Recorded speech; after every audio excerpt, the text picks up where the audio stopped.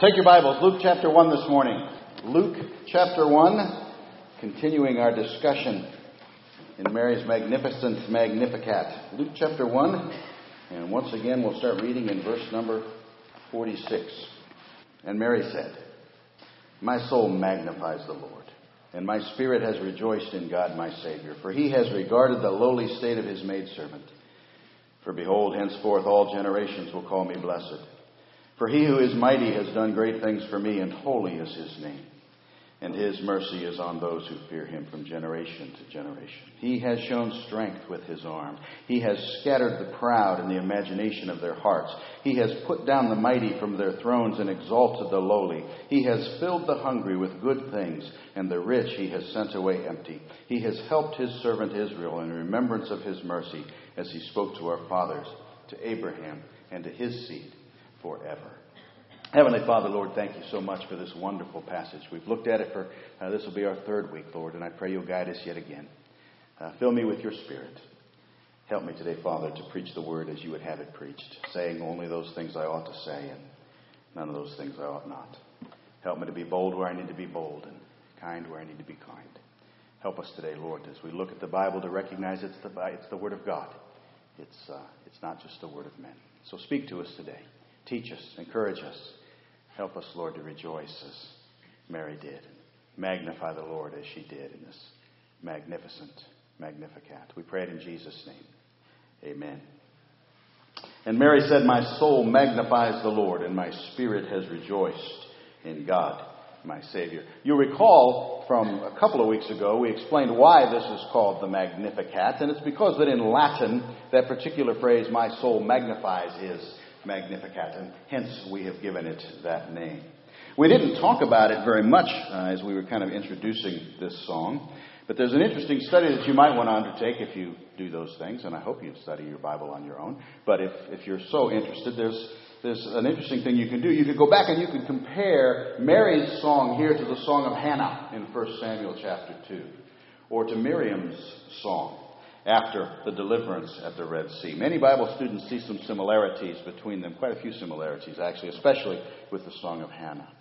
And it's interesting because it makes us think that maybe Mary knew her Bible pretty well because she seemed to be drawing on some of those things. Well, as we've looked the last few weeks at this magnificent Magnificat, we've asked Mary a couple of questions, haven't we? In week number 1, we asked her why. Why, Mary? Why are you rejoicing so? What has he done that brought such rejoicing to your heart? And we heard her reply. She said, "He has regarded me. He has established my future. He has done great things." The same is true of you and me. All those things are true of us. He has regarded us. He has established our future. He has done great things for me and for you. We asked her then last week, who? Who is this that we're talking about? Who is this that has done this? And we heard her reply, it was he who is mighty, he who is holy, and he who is merciful. And of course, that certainly applies to us too, doesn't it?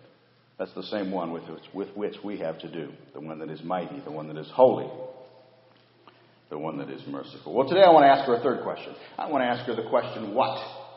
What does it matter? What are the results of this thing? And she has a lot of answers to this particular question. 8 times in this passage she uses the phrase, he has. We're not going to look at all 8. We're going to boil it down. We're going to try to summarize it, and we're going to name 3. We're going to, I think, see that we can summarize those things into 3 thoughts. He has brought judgment. He has brought prosperity. And he has brought remembrance. Let's see if we can see those 3 things there. He has brought judgment. Look at verse number 51. He has shown strength with his arm. He has scattered the proud in the imagination of their hearts. He has put down the mighty from their thrones and exalted the lowly.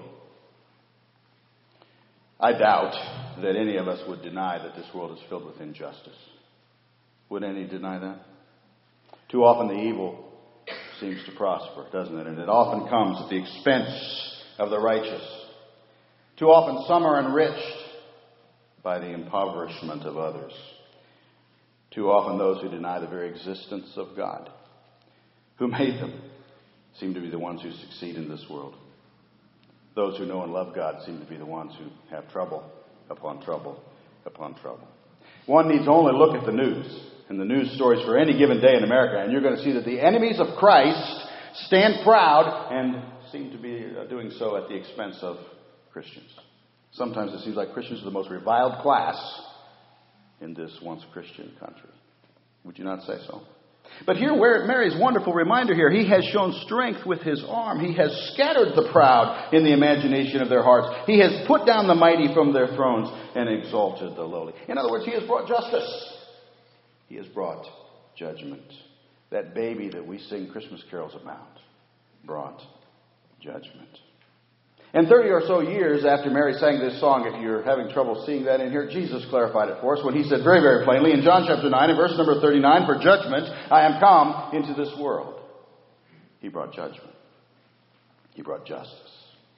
We may not see it all yet, because the final and ultimate time we're going to see that is at his second advent, his second coming. We would mark it down. He brought justice and he brought judgment. That baby of which Mary sang will one of these days make everything right. Is that not a glorious thought? Everything. The unfairness that we see so often around us will be gone. The evil ones in power today will be dethroned. The uncaring who enrich themselves at the expense of others will have to give an accounting. There will be justice. There will be judgment, and it will be for all. The psalmist said in Psalm chapter 33, "The Lord brings the counsel of the nations to nothing. He makes the plans of the peoples of no effect." In Psalm chapter 89, "You have broken Rahab in pieces as one who is slain. You have scattered your enemies with your mighty arm." In Psalm 75, God is the judge. He puts down one and exalts another. He has brought justice. He has brought judgment. And so Mary sings. She sings, "He has shown strength with his arm. He has scattered the proud in the imagination of their hearts. He has put down the mighty from their thrones and exalted the lowly." Now, on the one hand, that's great cause for rejoicing, is it not? How wonderful to think of that day when God will right every wrong, repair every brokenness, judge every crime, expose every hypocrisy, condemn every sin. It's a glorious thing to think about, is it not? That's what we're thinking about when we sing that old hymn, "This is my Father's work. Oh, let me ne'er forget that though the wrong seems oft so strong." No, they do, don't they? God is the ruler yet. Hallelujah. We look forward to that day. We look at that baby lying in the manger, and we ponder the words of the Christmas carols that fill the air this time of the year. We listen to Mary's magnificent Magnificat, and they all say the same thing. He has brought justice, and he has brought judgment. He has shown strength with his arm, and he has scattered the proud in the imagination of their hearts, and he has put down the mighty from their thrones and exalted the lowly. No matter how discouraging the news might seem that blares from our TVs, it's superseded by the good news of Christmas. Amen. We ought to rejoice in that truth. But we also have to consider this another way, don't we? We have to think about this in another way. If, as Mary implied, he has brought judgment, then we have to look forward not only to the rightings of the wrongs around us, but we have to look forward to personal judgment too, don't we? Because if he has indeed brought judgment, he not only judges nations, he not only judges others, he judges me. He judges you. And so that brings a question to mind this morning, and it's a question that we ask a lot. Every time we look at the Bible, every time we think about these things. Are you ready? Are you ready for that day? If the judge of all the world were to summon you before him right now, would you be ready? You see, if you know that baby of Christmas is your Savior, and the whole idea of him making everything right someday is cause for joy, you don't need to fear further judgment, because your sins were judged on the cross. When Jesus on the cross of Calvary said, "It is finished," he meant the price for your sins was paid, and there was nothing further that needed to be paid. Your debt was paid in full. Because you have accepted Christ and are trusting in him and him alone to save you, your sins are gone. They're buried in the depths of the deepest sea. They're removed an infinite distance from you, as far as the east is from the west. There is no further judgment for sin because you're forgiven. Yeah, but if you're not in that number, and if you have not trusted Christ, and if you don't know that baby who came to be your Savior, then you do need to consider that he has brought justice. And he has brought judgment. And he has brought it to you. And so what will you do in that day? For one thing is sure, absolutely sure, 100% sure, you will not escape it. If you don't know Jesus as your Savior, you will face him before what Revelation calls the great white throne. In Irving's famous story about Rip Van Winkle, you remember that story? Rip Van Winkle was a drunk, and Rip Van Winkle would go around messing up and causing all kinds of trouble, and he would excuse himself whenever he did it. He'd say, I'll just not count it this time. But see, that doesn't work. You're not going to get away with that. Because we might not be keeping score. Rip Van Winkle might not have been keeping score, but God is keeping score. I read a story one time about Charles Finney. Charles Finney was a preacher. Most of you probably have heard of him. He was actually a lawyer first, and then he became a preacher. Let me read this story that I read about him. It says, Charles G. Finney, a young lawyer, was sitting in a village law office in the state of New York. He had just come into the old squire's office, and it was very early in the day, and he was all alone when the Lord began to deal with him. God said, Finney, what are you going to do when you finish your course? And he replied, put out a shingle and practice law. Then what? Well, I'm going to get rich. Then what? I'm going to retire. Then what? I'm going to die. Then what? And the words came tremblingly from Finney, the judgment. And the story goes that he ran for the woods a half mile away, spent the whole day in the woods praying, and vowed that he would never leave until he had made his peace with God.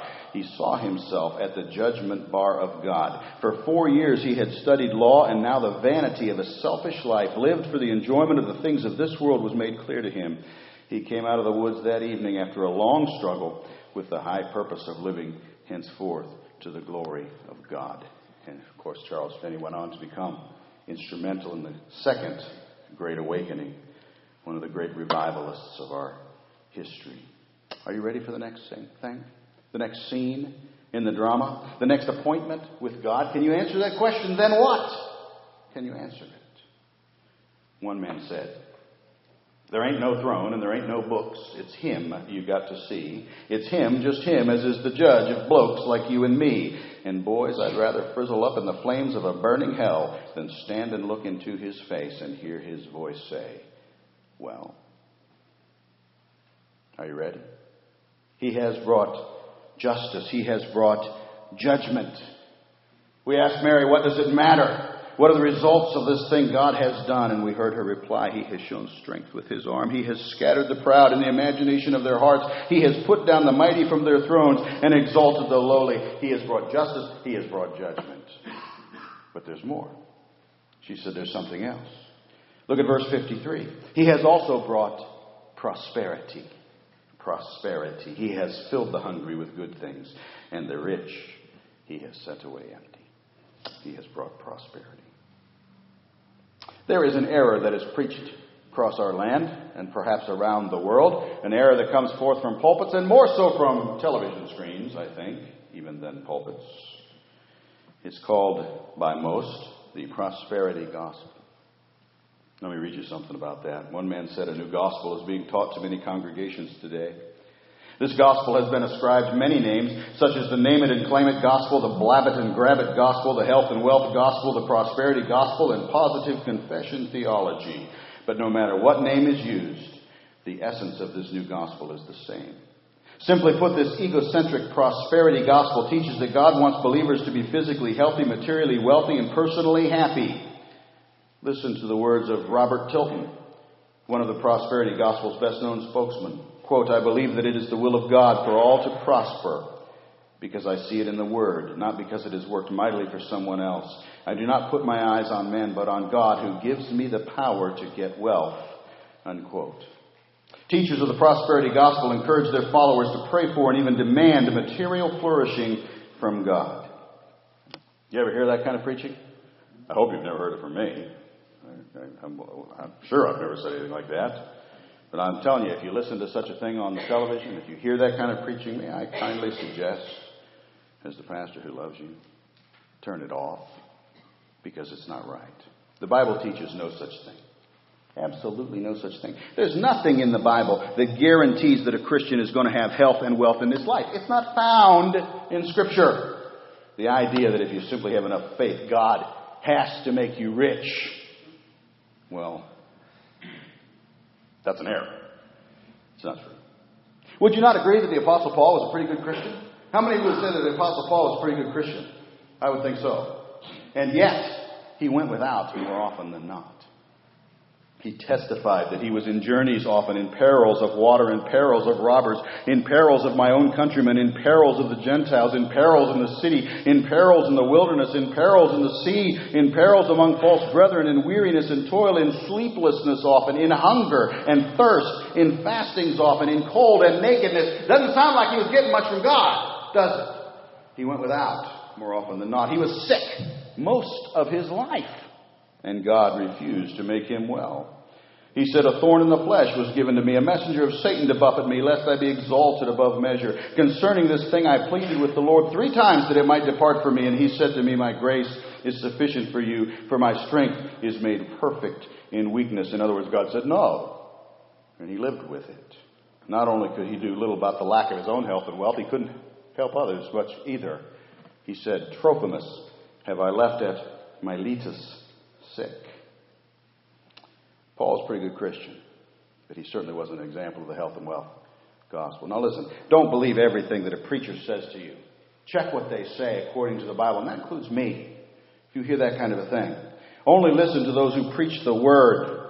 And any such false teaching, such as that prosperity gospel or the health and wealth gospel or the name it and claim it God, whatever you want to call it, it ought to be a sign to you that you need to turn it off. But wait a minute, I know what you're thinking. You're sitting there saying, didn't you just a minute ago say that Mary was talking about the fact that he had brought prosperity? Didn't you just say that? Well, yes. As a matter of fact, I did just say that. I did.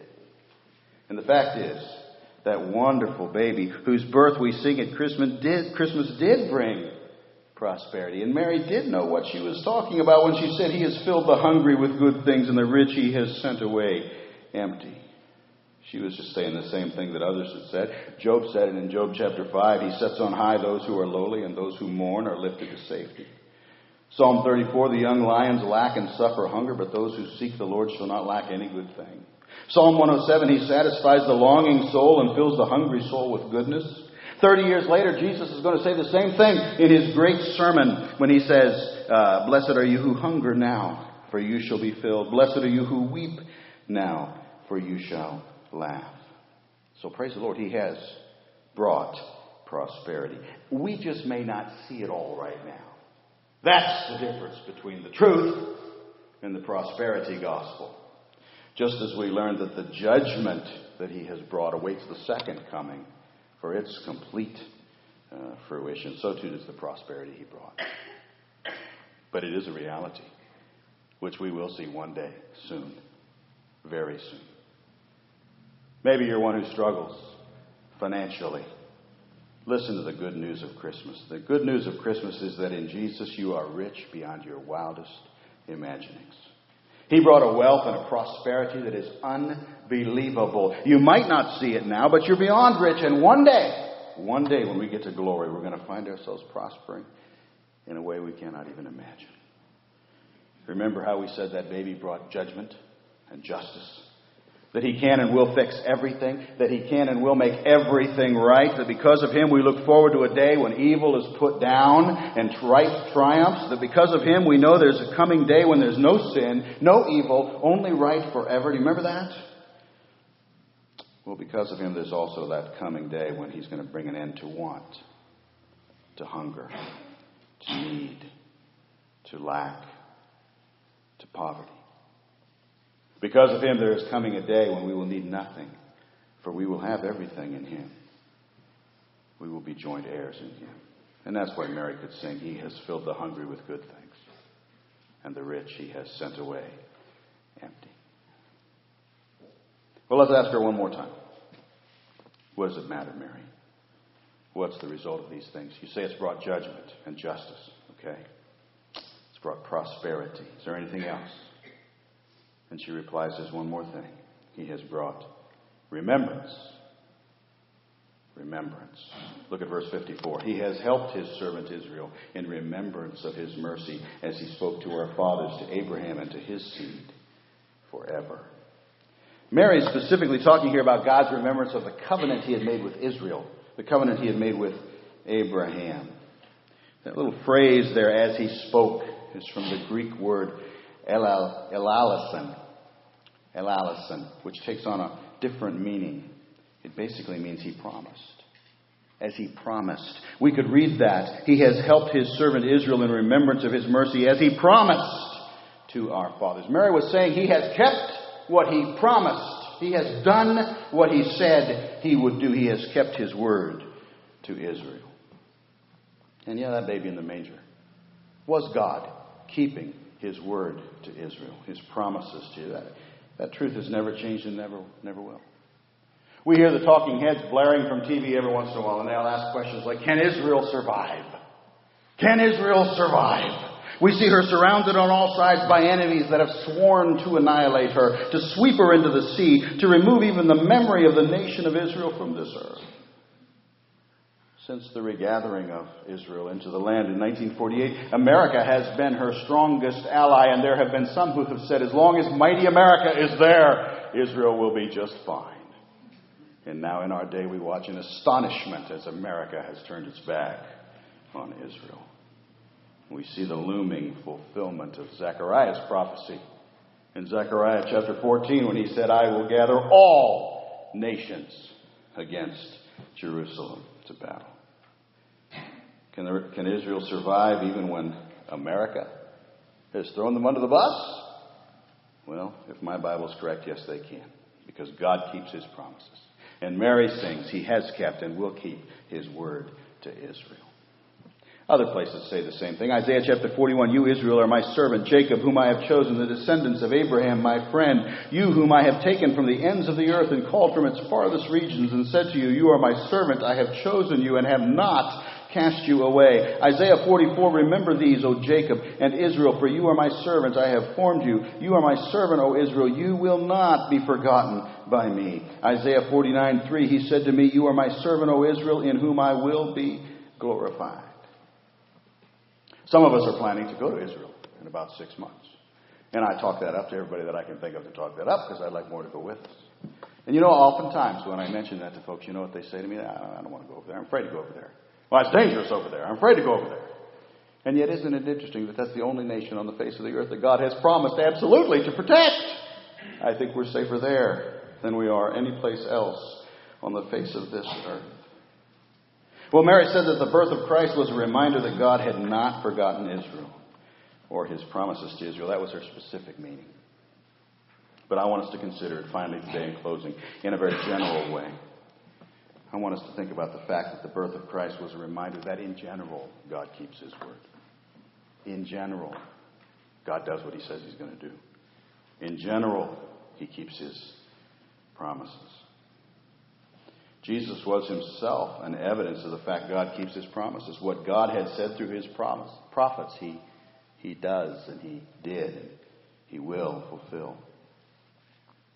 John Ankerberg says that there were 456 identifying characteristics in the Old Testament prophesied about what the Messiah would be.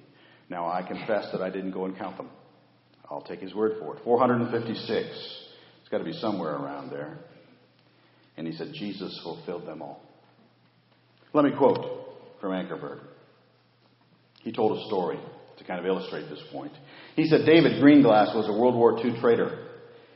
He gave atomic secrets to the Soviet Union and then fled to Mexico after the war. His conspirators arranged to help him by planning a meeting with the secretary of the Soviet ambassador in Mexico City. Proper identification for both parties became vital. Greenglass was to identify himself with 6 prearranged signs. These instructions had been given to both the secretary and Greenglass, so there would be no possibility of making a mistake. The signs were, number 1, once in Mexico City, Greenglass was to write a note to the secretary and sign his name as I. Jackson. Number 2, after 3 days, he was to go to the Plaza de Colón in Mexico City. Number 3, he was to stand before the statue of Columbus. Number 4, he was to place his middle finger in a guidebook. And number 5, when he was approached, he was to say it was a magnificent statue and that he was from Oklahoma. And number 6, the secretary was to then give him a passport.